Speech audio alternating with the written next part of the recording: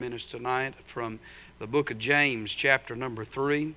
And normally I will let service out about 8 o'clock, but I'll probably preach a little bit over that tonight. Not too late, but don't worry about that tonight. I just feel like the Lord wants me to preach, but I also felt like we needed to have testimonies tonight. I appreciate every testimony. You know, there was not one complaint tonight. Isn't that a blessing?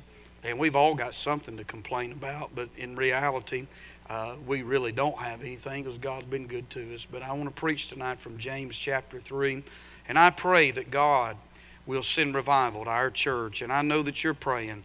I thank God for this church. That's not an indictment against us. It's just the need of the hour that we all need revival. I need revival. You need revival. Our homes need revival. Our church always stands in need of revival, and certainly our country needs revival tonight.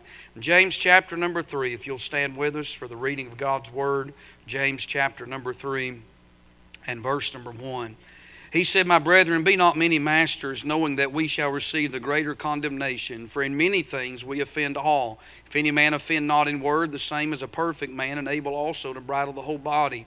Behold, we put bits in the horses' mouths, that they may obey us, and we turn about their whole body. Behold also the ships, which though they be so great, are driven of fierce winds, yet are they turned about with a very small helm, whithersoever the governor listeth. Even so the tongue is a little member, and boasteth great things. Behold, how great a matter a little fire kindleth. And the tongue is a fire, a world of iniquity. So is the tongue among our members, that it defileth the whole body, and setteth on fire the course of nature, and is set on fire of hell. For every kind of beast, and of birds, and of serpents, and of things in the sea is tamed, and hath been tamed of mankind. But the tongue can no man tame. It is unruly evil, full of deadly poison. Therewith bless we God, even the Father, and therewith curse we men, which are made after the similitude of God. Out of the same mouth proceedeth blessings and cursings. My brethren, these things ought not so to be. Doth the fountain send forth at the same place sweet water and bitter? Can the fig tree, my brethren, bear olive berries, even a vine fig? So can no fountain both yield salt water and fresh. Who is a wise man and endued with knowledge among you? Let him show out of good conversation his works with meekness of wisdom. But if ye have bitter envying and strife in your hearts, glory not, and lie not against the truth. This wisdom descendeth not from above, but is earthly, sensual, devilish. For where envying and strife is, there is confusion and every evil work. But the wisdom that is from above is first pure, then peaceable, gentle, and easy to be entreated, full of mercy and good fruits, without partiality and without hypocrisy. And the fruit of righteousness is sown in peace of them that make peace." Heavenly Father, Lord, I do want to thank you for the testimonies, the singing, and most of all your presence that's been in this place tonight from the beginning even up until now. And I pray that you'll bless these next few moments, the reading of thy word. Give us liberty and vocabulary, and may you be glorified. In Jesus' name we do pray. Amen. Amen. You can be seated tonight. I think if you want to have revival, the book of James is a good place to go to. And we're not preaching a verse-by-verse or chapter-by-chapter study in the book of James, but it is a good book to go to if you stand in need of revival. In chapter number 2, James takes the first 13 verses and he deals with godless favoritism and how that the Bible commands us against it, and also talks about the consequences of showing partiality or favoritism. Then he closes chapter 2 out by talking about godly faith from verse number 14 down through verse number 26. And so he lays a good foundation, is what I'm saying, in chapter 2 when he warns us against favoritism, and he elevates faith to deal with the tongue. And when we get to chapter number 3 here, that's what James is dealing with. He's dealing with the tongue. And I want to preach a few minutes tonight on this subject, on let's talk about the tongue. Amen. Let's talk about the tongue. Now, I've not heard anything, and if I did, it wouldn't make no difference. I wouldn't get up here and preach something just because I heard something, and I would not preach something because I heard something. But it just seemed like this is what the Lord put on my heart as we close this year out. If we're going to have revival, I think we ought to start with ourselves. Can I get a witness right there? I'll tell you, a good place to start evaluating would be the tongue. Amen? And that's what James is going to deal with here. And he gives us 6 things in this text text tonight concerning the tongue. And I want us to talk about the tongue for just a few minutes tonight. I want us to see in verse number 1 and verse number 2. I want you to see the importance of the tongue. He said, "My brethren, be not many masteries or teachers, knowing that we shall receive the greater condemnation." In other words, James says, everybody ought to not have a desire to want to be a teacher. Amen? I mean, when it comes to positions in the church, a lot of times people see a position as some form of recognition or some form of a reward. But what we ought to see a position in a church, whether it be preaching or whether it be teaching or whatever it is, we ought to see it as a form of responsibility. Amen? Because in verse number 1, James says, "Be not many masteries, knowing that we shall receive the greater condemnation. To whom much is given, much is going to be required." There's a responsibility, there's an obligation, and there's a reckoning, amen, for that responsibility that is laid upon those that carry it. And James talks about that. He talks about the importance of the tongue. The tongue is used for preaching, isn't that right? It's used for teaching, instructing. And so God has given us a voice. He's given us a tongue, and it's to be used for the glory of God. It's used for witnessing. Can I get an amen right there?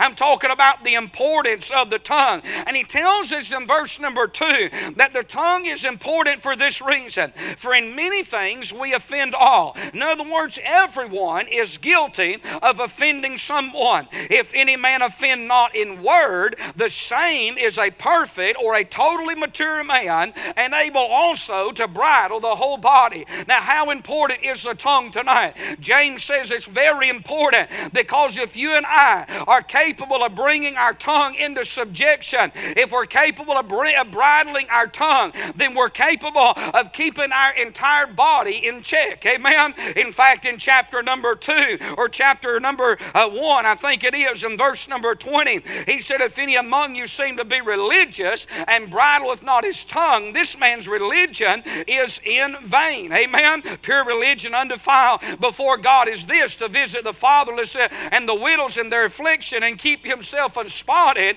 from this world. So the tongue is important tonight. If you want to measure somebody's spirituality, all you got to do is listen to what they say, because the Bible said, "Out of the abundance of the heart the mouth speaketh." Isn't that right? And so the importance of the tongue. And then he talks about the illustration of the tongue in verse number 3 and down to verse number 5. He tells us in verse 3 and 4 how it can be controlled. He said, "Behold, we put bits in the horse's mouth, that they may obey us, and we turn about their whole body. Behold also the ships, which though they be so great, are driven of fierce winds, yet are they turned about with a very small hymn, whithersoever the governor listeneth." And so he talks about bits in the horse's mouth. He talks about the rudder of a ship there. And he talks about how that it is used and how that it guides. And you know, that's what the tongue does. It guides. Amen? Listen, it says either good things or it says not so good things. And so when we think about the illustration that James gives here, he tells us how that the tongue controls an individual's life. Listen, what a person is interested in is what a person is going to talk about.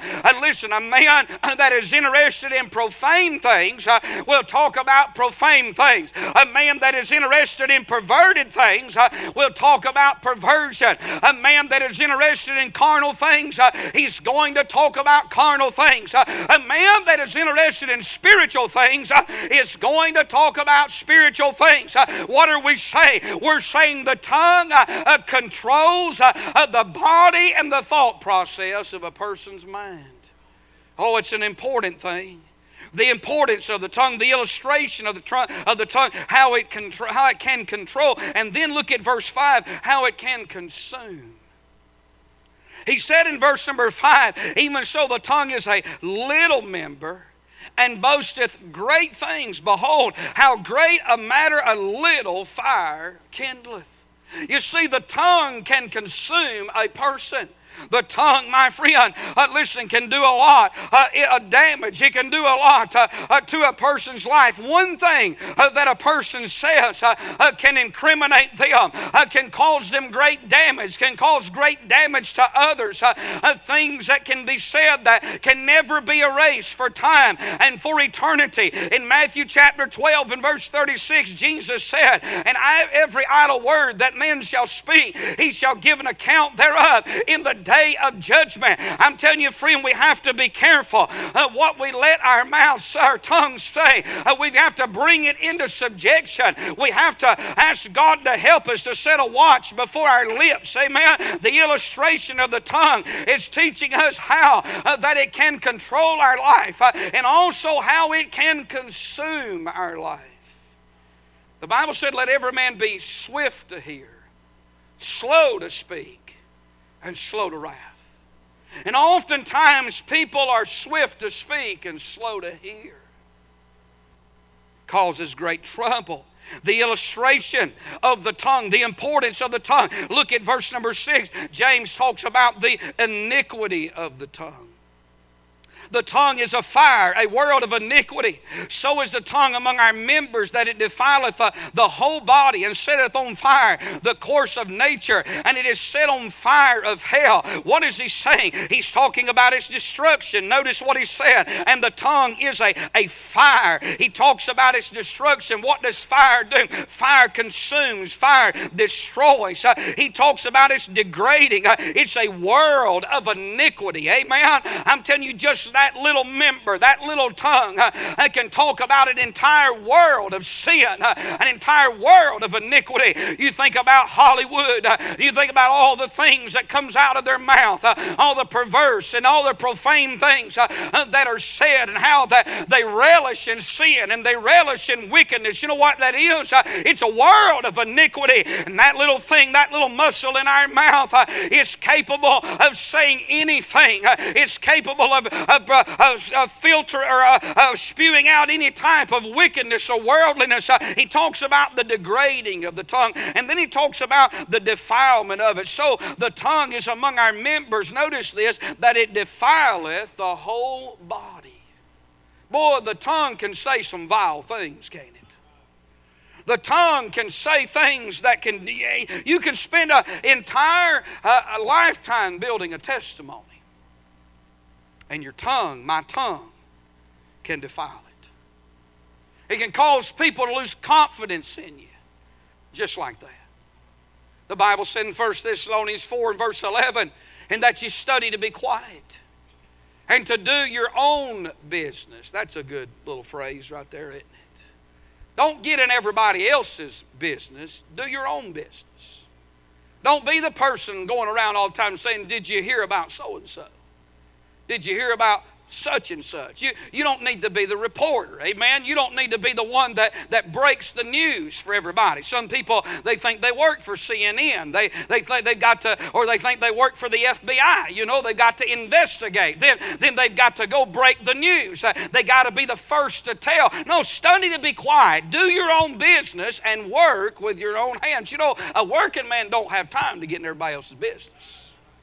A lazy man knows everything about everybody because he's got too much idle time on his hand. I'm just talking about the iniquity of it, the defilement of it. And then he talks about it's devastating. Look what he said. He said it setteth on fire the course of nature. It devastates everything in its path. Those wildfires out in California, they don't care. Those fires do not care who they kill, what they destroy. They destroy acres upon acres of land, and that's what the tongue will do. It can damage, it can destroy. And he talks about the defilement, the devastation of it. He tells us that it's devilish. It is set on fire of hell. James, what are you talking about? He simply said it can be set on fire by hell itself, utterly corrupting and destroying everything in its path, including its owner. I'm talking about gossip. I'm talking about tale-bearing. I'm talking about lying and swearing and filthiness and negativity and defilement and provoking joking and foolish jesting, all these things that the tongue, questions that bring about strife and contention. I'm telling you, listen, all those things come forth from the tongue. And I want to say this tonight, you and I have got to be careful because the iniquity of the tongue is every bit as wicked, it's every bit as ungodly as booze or as dope or as any other kind of perversion. Hey, you may sit here tonight and say, well, I don't drink and I don't smoke and I don't chew and I don't run with those who do. No, but if you got a tongue that will roll from here to the Florida line and you like to gossip, you're just as wicked and just as ungodly and in need of revival as a drunkard is tonight. Amen. Amen. God, help us tonight to end this year by putting our tongue on the altar. Don't tell everything you hear. If you got any sense, you sure won't do that. And don't tell everything you know, because you don't know a whole lot. Isn't that right? I don't know a whole lot. There's some people who think they know a lot. Don't tell everything you know, because it won't take very long and we'll figure out that you don't even have enough sense to keep some things quiet. Don't try to figure out and flush out. I may have told this here somewhere. There used to be somebody that liked to hear juicy gossip, and they wasn't too close or too good at being incognito when you were standing around telling, and they kind of get their ear close, and sometimes I'd give them something to hear. Now that might be wrong, I don't know, but I'd see them inching a little closer, and I knew they was eavesdropping, and so I'd just say something like this: well, he shot him dead right there in the middle of everything. I got a kick out of watching them break their neck, and I just walk off and leave them. Don't be that kind of person. I'm just preaching tonight. You see, what we say either represents God, Satan, ourself, or the world. Oh, listen, think about it tonight, the iniquity of the tongue. The incorrigibility of the tongue tonight. Look what he said in verse 7.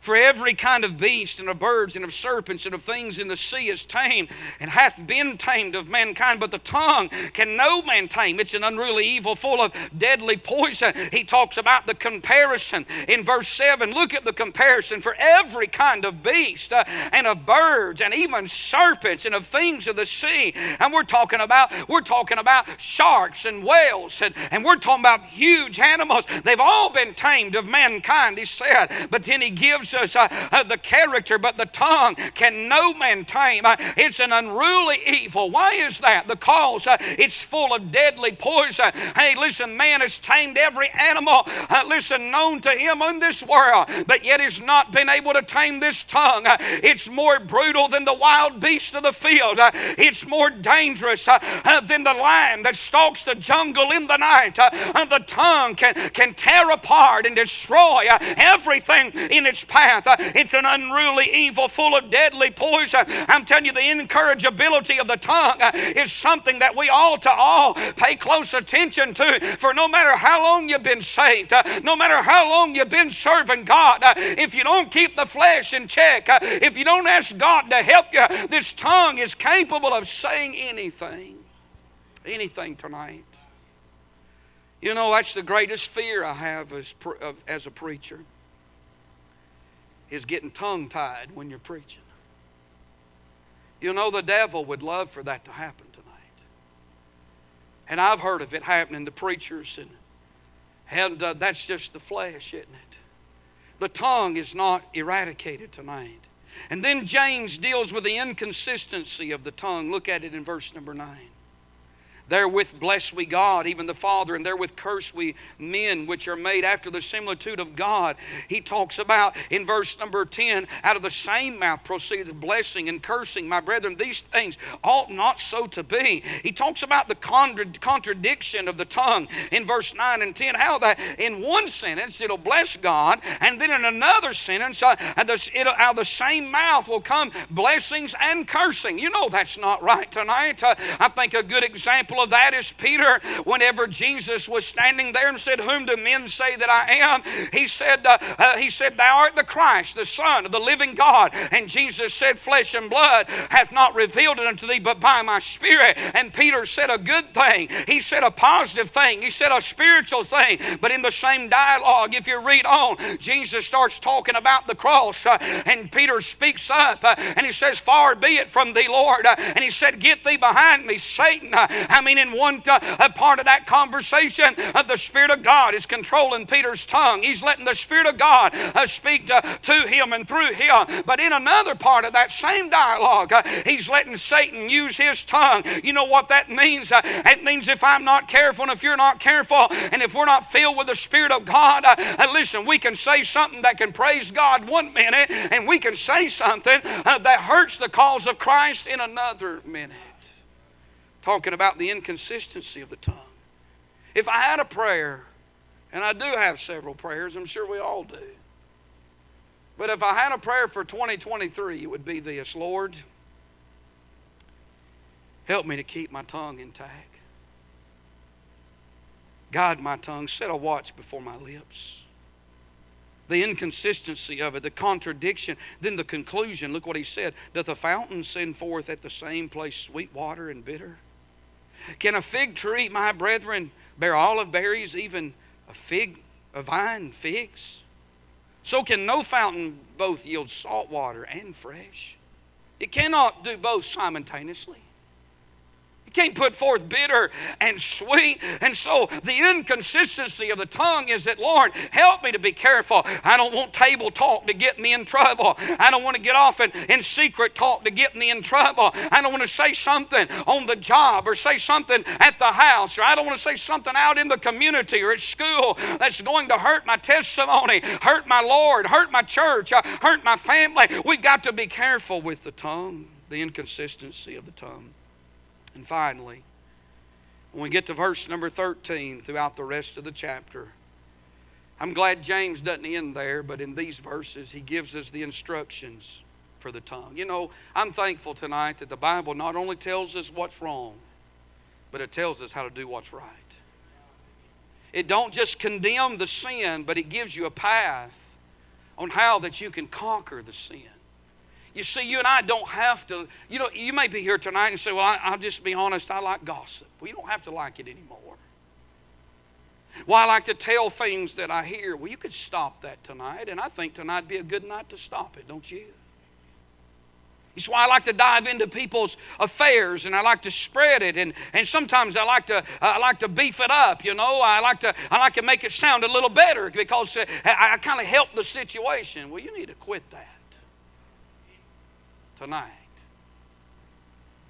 You say, "Brother Gravely, you must have heard something." I'm just preaching James chapter 3. But I'm sure there's somebody can wear these shoes tonight. Look what he says in these instructions. There's the path that the tongue should flee. He said, "Who is a wise man and endued with knowledge among you? Let him show out good conversation, his works with meekness of wisdom." Look at verse 4. "But if you have bitter envying and strife in your hearts, glory not and lie not against the truth. This wisdom descendeth not from above, but is earthly, sensual, devilish. For envying and strife there is confusion in every evil work." This is the path that the tongue should flee from. We should flee from sensual, devilish talk. We should flee from envying and strife and things that bring confusion and every evil work. You hear somebody saying something that they ought not be talking about, the best thing to do in that situation, if you can, is walk off. Just leave the conversation. And if you're in a situation where you can't leave the conversation, then just don't say anything. It'll get awkward, but it'll send a message. And when you get silent, the good thing about that is you don't have to give an account for anything that you did not say. Amen. I was sitting in a barber shop. I want to tell you something. Trying to find somebody that can cut a flat top is like just about impossible. And I was sitting in a barber shop. I won't bore you with all the details. But I knew probably about 20 minutes I was been sitting there, and I said, this is my first and last trip back to this place. And the conversation was terrible. And I couldn't get out of the situation, so I just sat there and I was just doing some reading.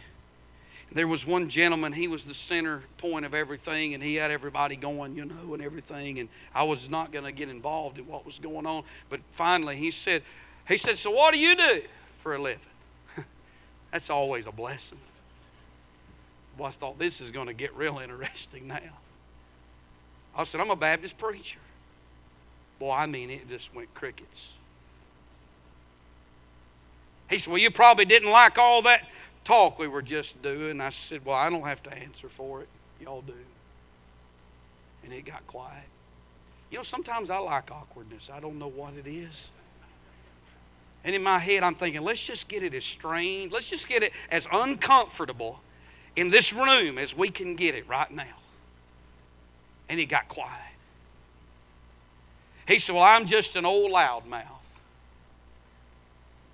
And I said, the Lord loves you. And I said, He loves all of you. Boy, it got hushed. And God gave an opportunity. I didn't slam them. I didn't cut them down. I didn't rebuke them. I just told them about the love of Jesus. And I think the barber gapped my hair on purpose, but I'm just kidding.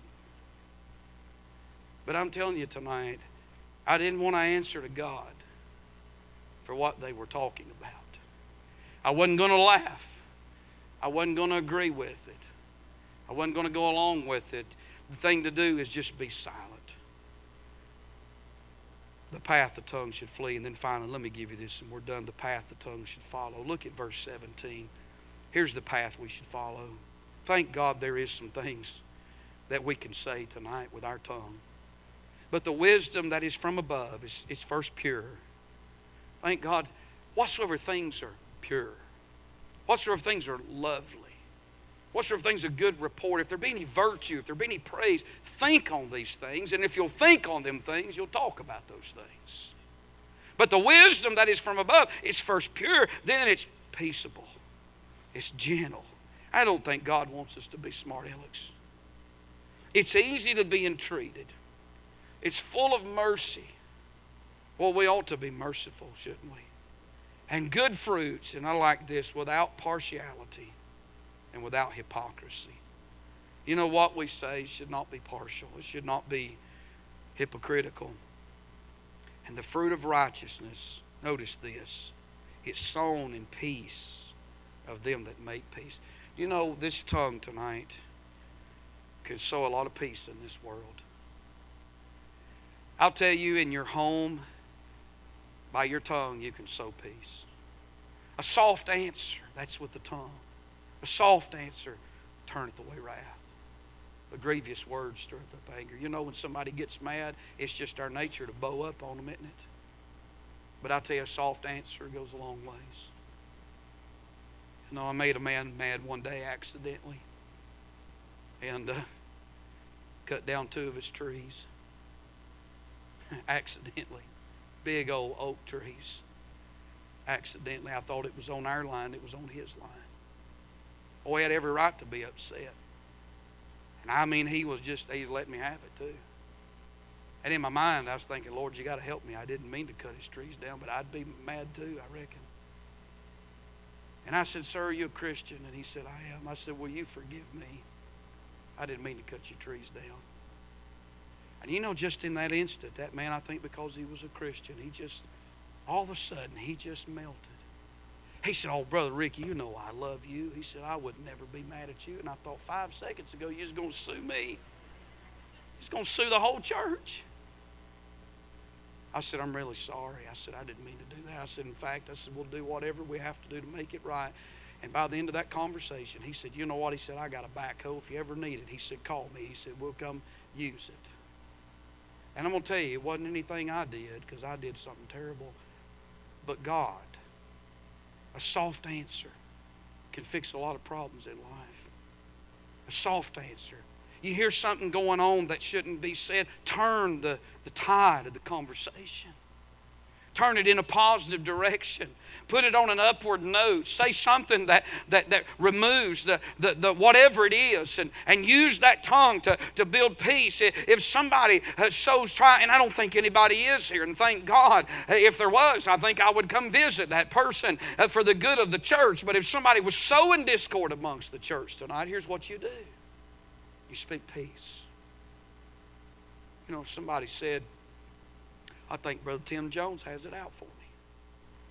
You don't sit there and say, well, why do you think that? You don't say, well, you know, I can kind of see that out of Brother Tim. No, you don't do stuff like that. You know what you do? You say, no, I don't think so. I tell you, Brother Tim's a good man. He loves the Lord. He loves you. He said, now the devil may be telling you something like that, but don't you go that route. You see, you can turn a bad situation into good just by sowing peace. You say, well, what if they don't believe it? Doesn't matter. Sow peace anyway. You go home at night. Miss Sheila's coming. You go home at night. Make sure what you say about people is positive.